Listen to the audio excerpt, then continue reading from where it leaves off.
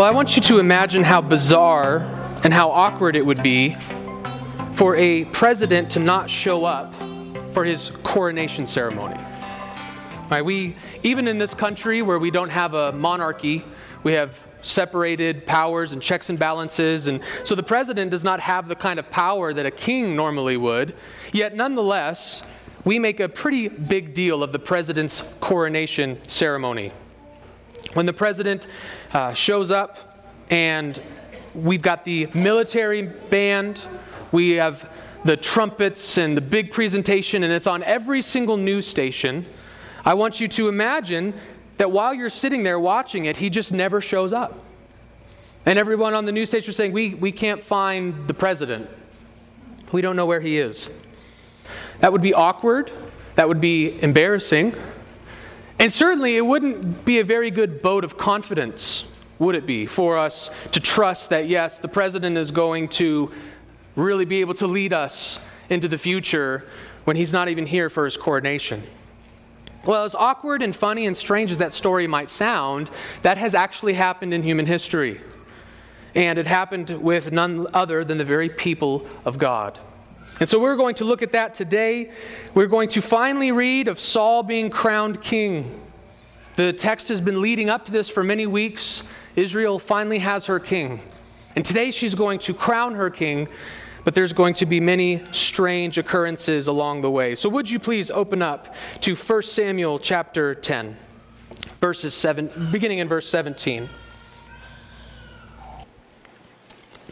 Now Samuel called the people together to the Lord at Mizpah, and he said to the people of Israel, "Thus says the Lord, the God of Israel, I brought up Israel out of Egypt, and I delivered you from the hand of the Egyptians and from the hand of all the kingdoms that were oppressing you. But today you have rejected your God who saves you from all your calamities and your distresses, and you have said to him, 'Set a king over us.' Now therefore present yourselves before the Lord by your tribes and by your thousands." Then Samuel brought all the tribes of Israel near, and the tribe of Benjamin was taken by lot. He brought the tribe of Benjamin near by its clans, and the clan of the Matrites was taken by lot. And Saul the son of Kish was taken by lot. But when they sought him, he could not be found. So they inquired again of the Lord, "Is there a man still to come?" And the Lord said, "Behold, he has hidden himself among the baggage." Then they ran and took him from there. And when he stood among the people, he was taller than any of the people from his shoulders upward. And Samuel said to all the people, "Do you see him whom the Lord has chosen? There is none like him among all the people." And all the people shouted, "Long live the king." Then Samuel told the people the rights and duties of the kingship, and he wrote them in a book and laid it up before the Lord. Then Samuel sent all the people away, each one to his home. Saul also went to his home at Gibeah, and with him went men of valor, whose hearts God had touched. But some worthless fellow said, "How can this man save us?" And they despised him and brought him no present, but he held his peace. It's difficult for us to underestimate how important this text is. This is a crucial turning point in all of God's redemptive history, and more specifically, it is a crucial turning point for all of world history. We simply cannot underestimate how important the kingdom of Israel is, the kingship over Israel is, both to what God does in Scripture, what God has done in history, and to the geopolitics of the region. The establishment of a king of Israel is hard to put into words when we talk about its importance and how crucial it is. Yet, what's so ironic is that as we read of this narrative, which the Scriptures have been building for us, it's been building the tension. For 3 weeks now, Israel demands a king. Okay, I'll give them a king. Who's it going to be? Okay, I've picked my king. Well, how is he going to find out? Okay, he providentially brings him to Samuel. Okay, so we're here now, but Samuel doesn't tell him. And we wait overnight, and then Samuel finally tells him. But he goes home and he tells no one. So we have a secret king that nobody knows. And we're just waiting, like, when are we going to get to the king? We've been talking about the king for 3 weeks now. When are we going to get the king? And it finally comes. It's finally here. Yet doesn't the text seem pretty anticlimactic? What should be this amazing, glorious event of Saul is here, he's huge, he's tall, he's strong, he's handsome, long live the king, we're all excited. king is established, curtains close, credit rolls, happily ever after, right? But instead, we have a very anticlimactic text. We have a text that we've been building for this climax, and then it's just ruined. And I would argue it's really ruined by two primary elements in the text. The first one is it's ruined by Saul's cowardice. So Samuel has gathered all the people at Mizpah, and let's not underestimate how important Mizpah is. Remember, who remembers what's the last time we saw all of Israel gathered together at Mizpah? It was their great national repentance. It was when they repented to the Lord, and God was bringing judgment on them through the Philistines. They gathered together under Samuel's leadership at Mizpah to repent. So the same thing has happened here. And we also see a solemnity to it because Samuel begins with a rebuke. Samuel begins by essentially telling them, the only reason we're here today is because of your unfaithfulness. You've rejected God, but still in his mercy, he has decided to condescend and give you what you ask for, even though he told you you're not ready for this right now. In God's mercy, he assembles them together for their king. And one other interesting note, we're going to talk about the lots here in a minute, but they casted lots to determine who would become king. The last time the people of God gathered together, and this lot process happened of casting lots for the nation, casting lots for the tribe, casting lots for the person. The last time this happened, someone was stoned to death. There was a man named Achan who was stealing from the temple, and God knew it. So he gathered the people. This is in Joshua 7. They come together, and Achan and his family and his cattle are stoned to death. So here Israel is. They've been summoned to Mizpah. And so they get to Mizpah, so they know this is holy, this is sacred. And then there's this lot process, which they immediately probably associate with the stoning of Achan.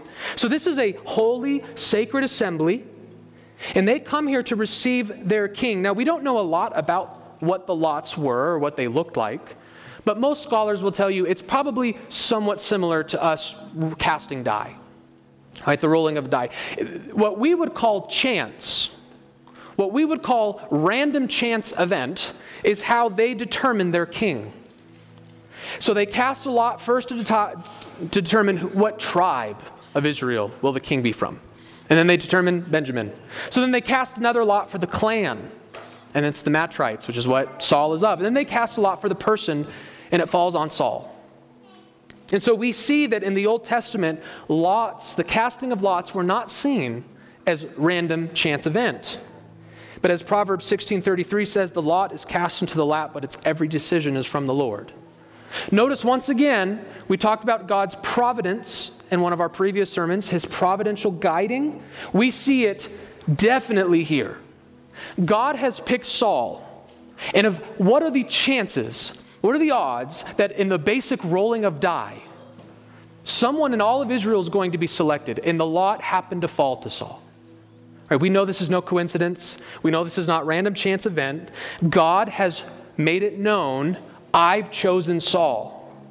And this is kind of a blessing because now, yet again, they're not just depending on Samuel's word. God chose this kid over here. Well, we don't want him, right? God did it in such a way that the people of Israel knew, like, this is God's choice. The lot chose him, not Samuel. So we have the text. They're gathered in the sacred assembly, which is, we're already, building for something great here. And then we're casting lots. Ooh, the right tribe is chosen. The right family's chosen. And now the right man is chosen. The text is telling this really fascinating, interesting story, building up for this wonderful crowning ceremony. And then what happens? Verses 21 and 22. He brought the tribe of Benjamin near by its clans, and the clan of the Matrites was taken by lot, and Saul the son of Kish was taken by lot. But when they sought him, he could not be found. Well, the lot chose a guy who's not even here. So we're going to choose another one? Like the people are like, what are we going to do? We're going to choose another one? He's not here. Was God wrong? Make a mistake? But Saul is there. So not only has the text been ruined because we're building, where's the king? But then it's even ruined additionally because the king is there. But what's he doing? Verse 22. So they inquired again of the Lord, "Is there a man still to come?" And the Lord said, "Behold, he has hidden himself among the baggage." Remember, many of these people traveled a very great distance to all gather at Mizpah from all over Israel. And I've said this before, I'm going to say it again, they didn't have Uber, they didn't have planes, they didn't have taxis, they didn't even have cars. So this was a long trip for them. So they would have to bring baggage and luggage and supplies for a multi-day thing. And so apparently there was like a specific place that everyone was supposed to put their stuff. So we have somewhere off in the distance a bunch of baggage from their long trips, and the king is hiding in the baggage somewhere. Now, there will be some scholars who try their best to redeem this, and I think it's noble because the text doesn't tell us explicitly why Saul was hiding. So we don't really know for sure why didn't Saul, Saul knew what the lot was going to say. Remember all the text with Samuel? Saul knew. Why is he hiding? And so some have tried to soften it by saying this was just an act of humility. He was just trying to show, I'm not eager for this. I didn't, manipulate the system here. Like he was trying to show his humility. I think that's a very real possibility. But I would present to you, I think that just a more natural surface reading of the text, I think the text is trying to imply something negative here. He's hiding. He's not lowering himself in submission behind the baggage. He's hiding. I don't know what it is about the circumstances, but Saul has crumbled under the pressure. Now that all the people are here, maybe it's finally hitting him. The responsibility is about to be laid on his shoulder. Maybe he knows the people are... I don't know what's going on in his mind. We can speculate, but Saul's hiding. So our story's ruined, right? We're building. Where's the king? He's cowering. Remember, what was one of the reasons they wanted a king? To defend them from their enemies. Does this look like the guy who's going to defend us from our enemies? He doesn't even want to be king. He's scared of us. What is he going to do when the Ammonites come in? Saul has ruined our narrative. There's no climax here. But Samuel, he's a good prophet. He's a smart prophet. So he sees this awkwardness and he knows how to redeem it. He knows how to fix it. So what does Samuel do? He points them to his size. Right? Look at verse 24. And Samuel said to all the people, "Do you see him whom the Lord has chosen? There is none like him among all the people." What does he mean by that? 23 talked about how once he came out of his hiding, he was head and shoulders above everybody else. So their doubt, their fear was maybe tempered a little bit by saying, okay, look at the guy. I'm sure he could do something with a sword. I'm sure he's pretty strong. So the people yet again, now that they've seen his physical appearance, they're back on track. Which is a brief side note. Isn't it interesting that Saul, who is head and shoulders above the rest of every man in Israel, I don't mean to be a spoiler alert, but God has already prophesied this, so it should have already been spoiled. Saul's not going to work out for Israel. Things are going to go really bad under Saul. And isn't it interesting that Saul, who ends up not being a good king or leader, physically, by physical appearances, should be? Do you remember what Isaiah 53, when prophesying the coming Messiah, says about his physical appearance? Nothing special. Jesus was, from his physical appearance alone, is average as average gets. He was John Doe of Israel. There was nothing significant about his appearance. He wasn't hideously ugly. He wasn't incredibly handsome. He wasn't the shortest guy, the tallest guy. He was just your average person. Isn't it interesting that the man who's tall and strong and youthful is the one everyone is excited about, but maybe this tells us something about how God likes to work in the world. We live in a culture that puts a lot of emphasis on people's physical appearances. Even people who think they don't would often be surprised at how implicitly they do. There's a reason why so many actors and actresses are incredibly beautiful people, because surveys will show you most people just typically don't like watching a movie. They don't like focusing their eyes for 2 hours on a screen if there's not attractive people up there. We love beauty. When we cling to beauty, we cling to strength, but I think God sees what's in the heart. But nonetheless, the people see this strong, tall, young man, and so they get excited again. And so the text starts to get back on track. What do the people end in verse 24? All the people shouted, "Long live the king! Long live the king!" Now, isn't this where the text should end? Okay, fine. We finally got our sweet, juicy moment. We had a hiccup, but we got it, right? Long live the king. But we're not done with our stumbles. We're not done with our awkwardness. What happens after that? Verse 25. Then Samuel told the people the rights and the duties of the kingship, and he wrote them in a book and laid it up before the Lord, which this is a beautiful thing. So what Samuel has done is he's stood the king in front of the people and said, here's your job description. Here are your boundaries. And because we don't live in a monarchy, I think it's hard for us to understand how radical verse 25 is. This truly is incredible. The vast majority of monarchies throughout world history, the king was known as what we say a law unto himself. The king was the law. The king had no boundaries. The king had no rules because he's the tippity top. He makes the rules. He is the law. So the king can't break the law. He makes the law. He is the law. He is a law unto himself. And this is why monarchies so quickly become so terrible, because you've got evil people with evil intentions who have all the power. And nothing can check them, nothing can correct them. And so notice the people of Israel are desperate for a king just like all the other nations. And God only kind of gives them that. He gives them a king, but it's not like all the other nations. This is a king who still has an authority above him. This is a king who has rules and regulations. And again, we've talked about, you can read Deuteronomy 17 to see that. There's probably even more here than Deuteronomy 17. We don't know for sure. But the king was not an abandonment of the covenant. What many of the people were probably hoping for was, we don't think this whole Sinaitic covenant thing is working out. So let's just change our constitution, let's just change our government, and let's do what the nations are doing. Let's have a king. And God says, okay, I'll give you a king, but we're not doing away with the covenant. You're still under my law. You're still my people. I'm still the ultimate king. And so we have here this, what we call a constitutional monarchy, where the king is not a law unto himself, but he has a law above him. And notice, we even have a separation of powers here, because the king is not the prophet. He is still bound to obey Samuel. Samuel still has a kind of religious authority for Saul. So what we see is this incredible peek into history where, yes, we have a monarchy, but God still has boundaries and checks in it. And God still knows that I'm ultimately the authority over this institution. So this is an important thing for us to keep in mind as we as Christians think about God and government. But nonetheless, Samuel is crowned king. He's read his job description before the people. And yet we have more hiccups. What happens? Verse 25 ends with Saul just sending everyone home.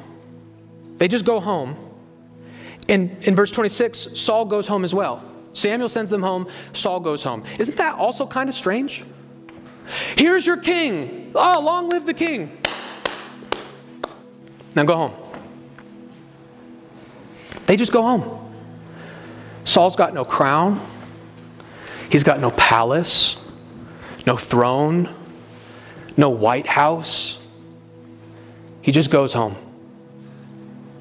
Now he's got an entourage. Now he's got a posse. Men whom God has touched. But they just go home. And what makes it all the worse? Such a bizarre detail. Verse 27. But some worthless fellows said, how can this man save us? And they despised him and brought him no present, but he held his peace. So Israel is wanting a king, they're demanding a king, and God finally gives them a king, and there's still a handful of people who don't like God's decision. They're still grumbling. They're still upset. I guess Saul's physical stature wasn't enough to convince these worthless fellows. They despise him. How can this man save us? So let me remind you of the awkwardness of this text. Yet again, we're building for this awesome crowning ceremony, And then the king is nowhere to be found. He's hiding. Okay, fine. We get back on track. So crowning ceremony, he is king. Well, now go home. And by the way, a lot of people don't like you. They're not even going to pay you homage. The juice has been drained from this story. This is supposed to be glory. This is supposed to be celebration. Where's the party? Where's the dancing? Where's the worship? Now, just go home, and some people here don't even want you. Now, admittedly, this drama has been entered, and next week, in the next chapter, Saul is going to put an end to that drama. So there is a tension that we will have some kind of resolution to. But what you'll notice is that the history of Israel is that just kind of is the roller coaster ride for the rest of their existence. Good and then bad, and then some good and then some bad. But it's interesting that in our Bibles, the chapters and verse divisions, these are not authentic. These are not put in by Samuel. We put them in. And I think this actually was an appropriate place to break this passage. I think it was appropriate to end the story here. Because we end with this tension. We end with this tension of the crowning of the king, that the people of God finally have their king, and yet there's just no climax. Some people don't even want him. We end with this tension, and the reason I'm grateful for it is because I think this provides for us an important object lesson to the very same tension that I am willing to bet you have struggled with as a Christian. I am going to argue that we exist in our day and age with this very same tension. This is how we live every single moment. Here's why I say that. I always struggle with what we call Easter Sunday, Resurrection Sunday. You know why I struggle with it? Because it's so amazing. It is the most important thing that has ever happened in the history of humanity. It is the most glorious thing that God has ever done. And we come here and we make a huge feast out of it. It's a huge celebration. And we preach on it, and we sing on it, and we meditate on it, and we talk about it, and we discuss it. And we talk about the great triumph of God, the greatest thing God has ever done. He's changed the world forever. And then we go home and take a nap. And then we wake up and go to work on Monday. We come in and talk about how God changed the world forever with the resurrection, but be honest, does the world really seem changed? We go to this celebration, then we come home, and life is just as ever monotonous as it's ever been. The world just keeps on spinning. And we just go to work, and we deal with our problems. Doesn't it seem like Jesus' story didn't get the climax it deserves? I mean, when we think about the gospel is a crowning ceremony. The gospel is, as Paul says in the book of Acts, the gospel of the kingdom. The whole gospel story is the story of us receiving our king. Philippians chapter 2 talks about how when Jesus ascended into heaven, he inherited a name that was above all other names, so that at the name of Jesus, every tongue should confess and every knee should bow. The resurrection and ascension of Jesus was his crowning ceremony. Acts chapter 2, Peter talks about this in his sermon to the Jewish people too. He tells them David is not the one who ultimately sits on David's throne because he died and God let him die. It is only Jesus and Jesus alone who conquered death and ascended to the heavens. It is Jesus whom God did not let see decay. It is Jesus who sits on David's throne. So Peter's first sermon to the Jewish people is essentially boils down to this: Jesus is your king. And how do you know he's your king? Because he resurrected from the dead and ascended into heaven, where 1 Corinthians 15 says he sits at the right hand of God. And what's he doing there? Reigning over the universe, making all enemies a footstool at his feet. The gospel is how Jesus is a reigning, conquering king who received his crown in his ascension. And we're all going to go to work on Monday. And most of the world doesn't even believe that.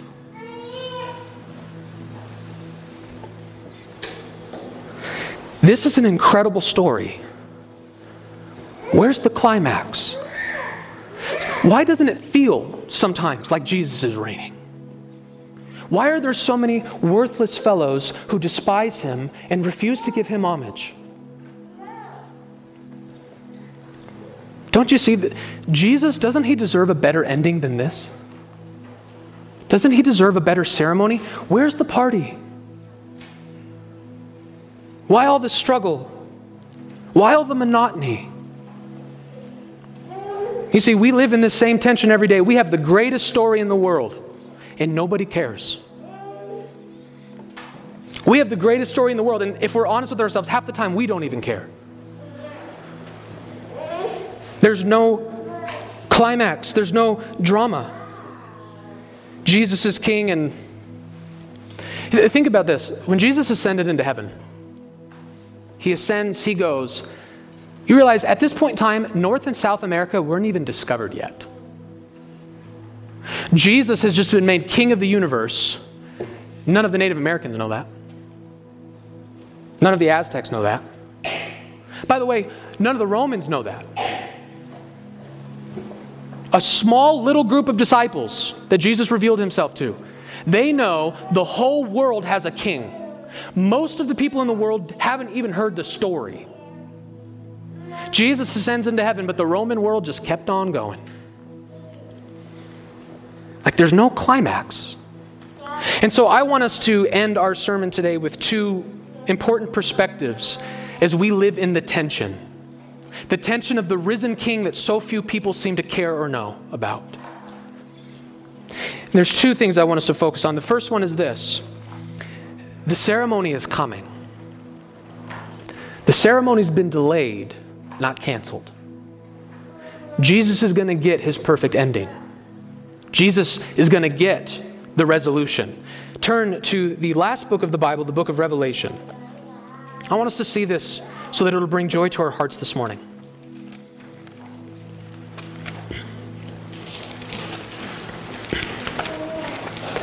Revelation chapter 22.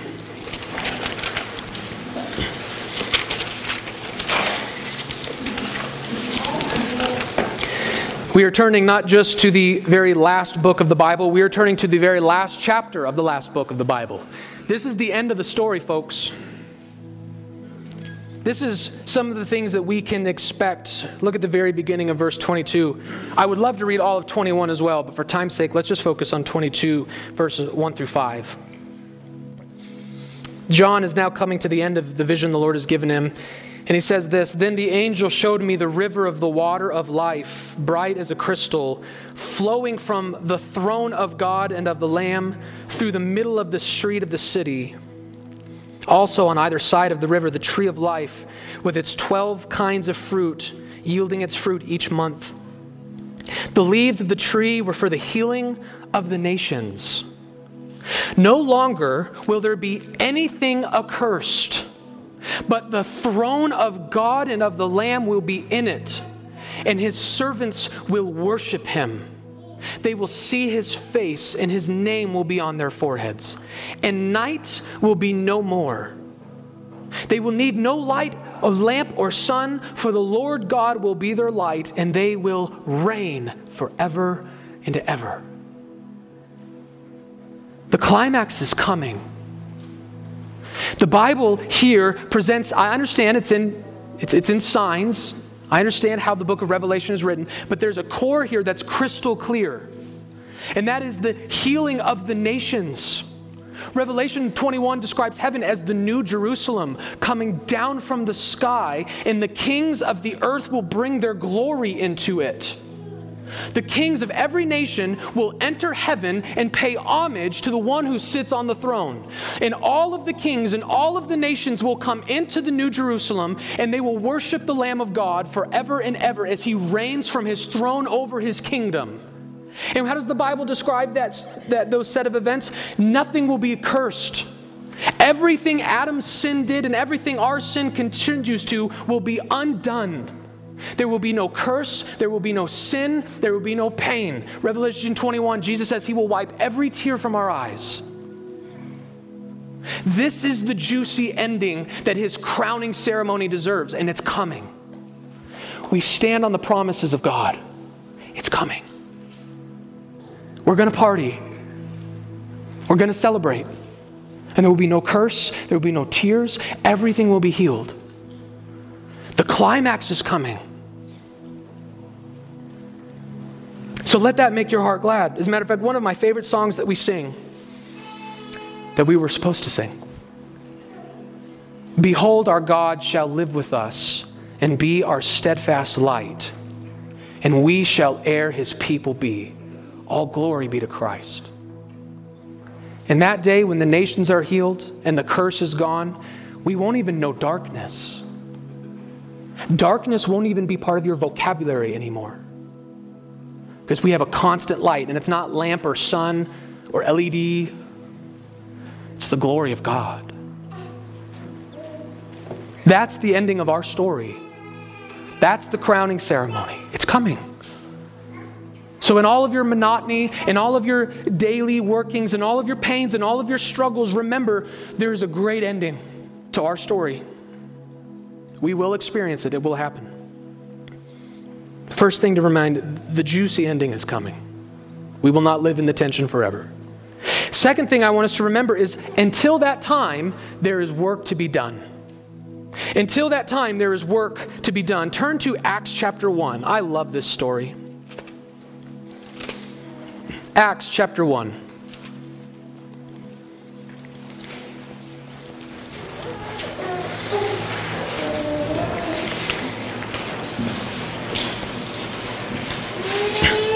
Look at verse 6 through 11 with me. Acts chapter 1, verses 6 through 11.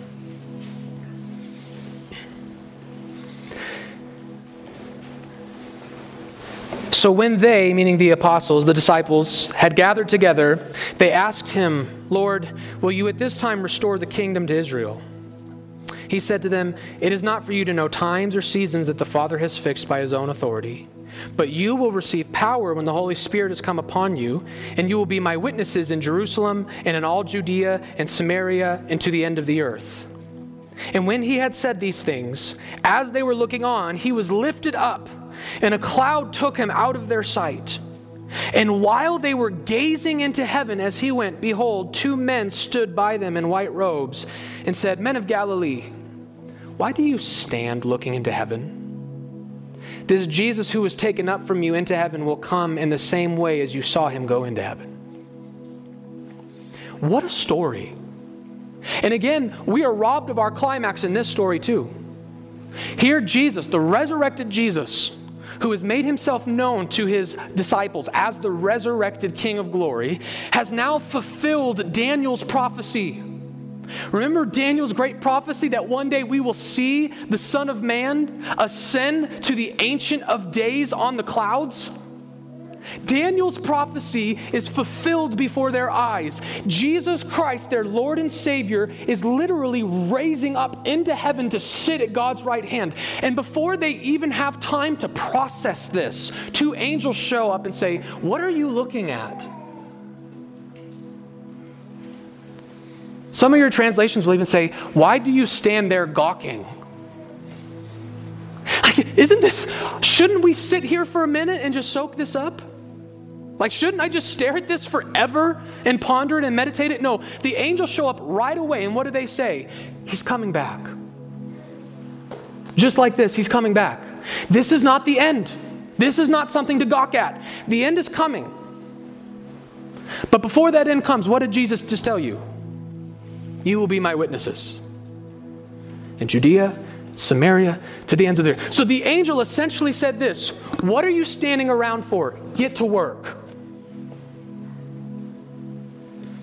I know this is glorious, but something even more glorious is coming. But until then, get to work.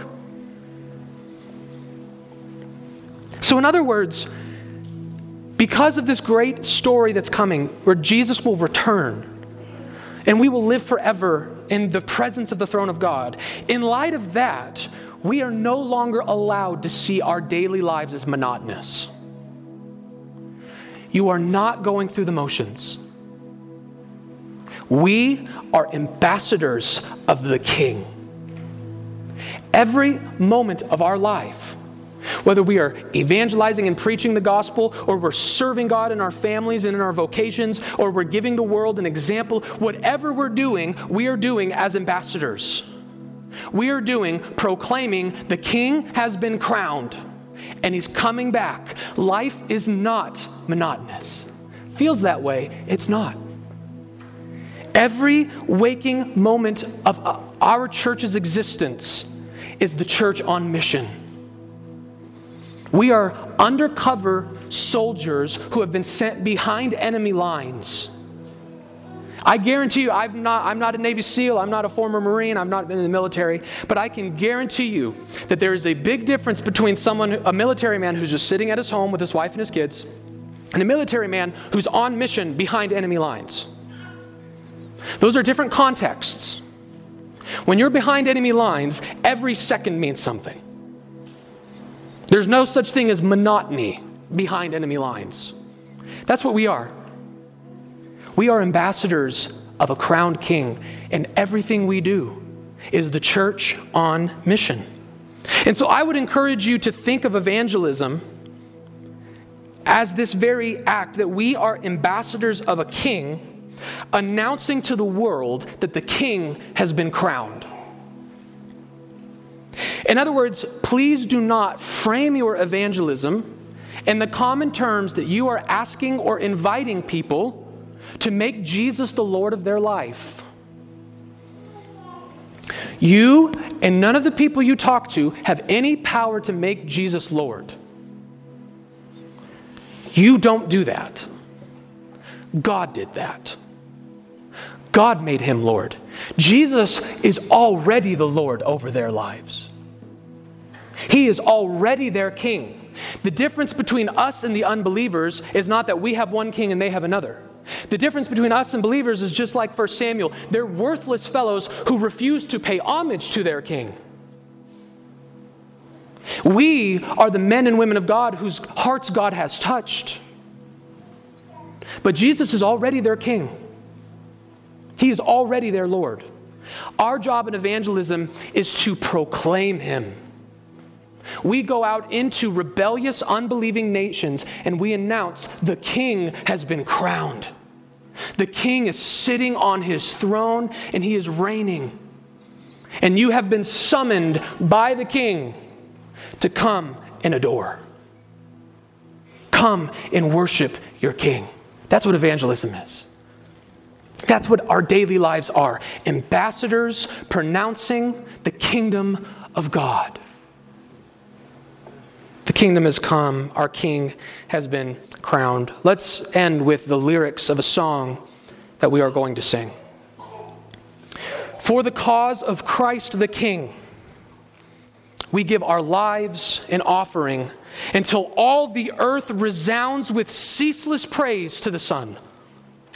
To the King who conquered death, to free the poor and the oppressed, for lasting peace, for life and liberty in the Son. Christ we proclaim, the name above every name, for all creation, every nation, God's salvation through the Son. Long live the King.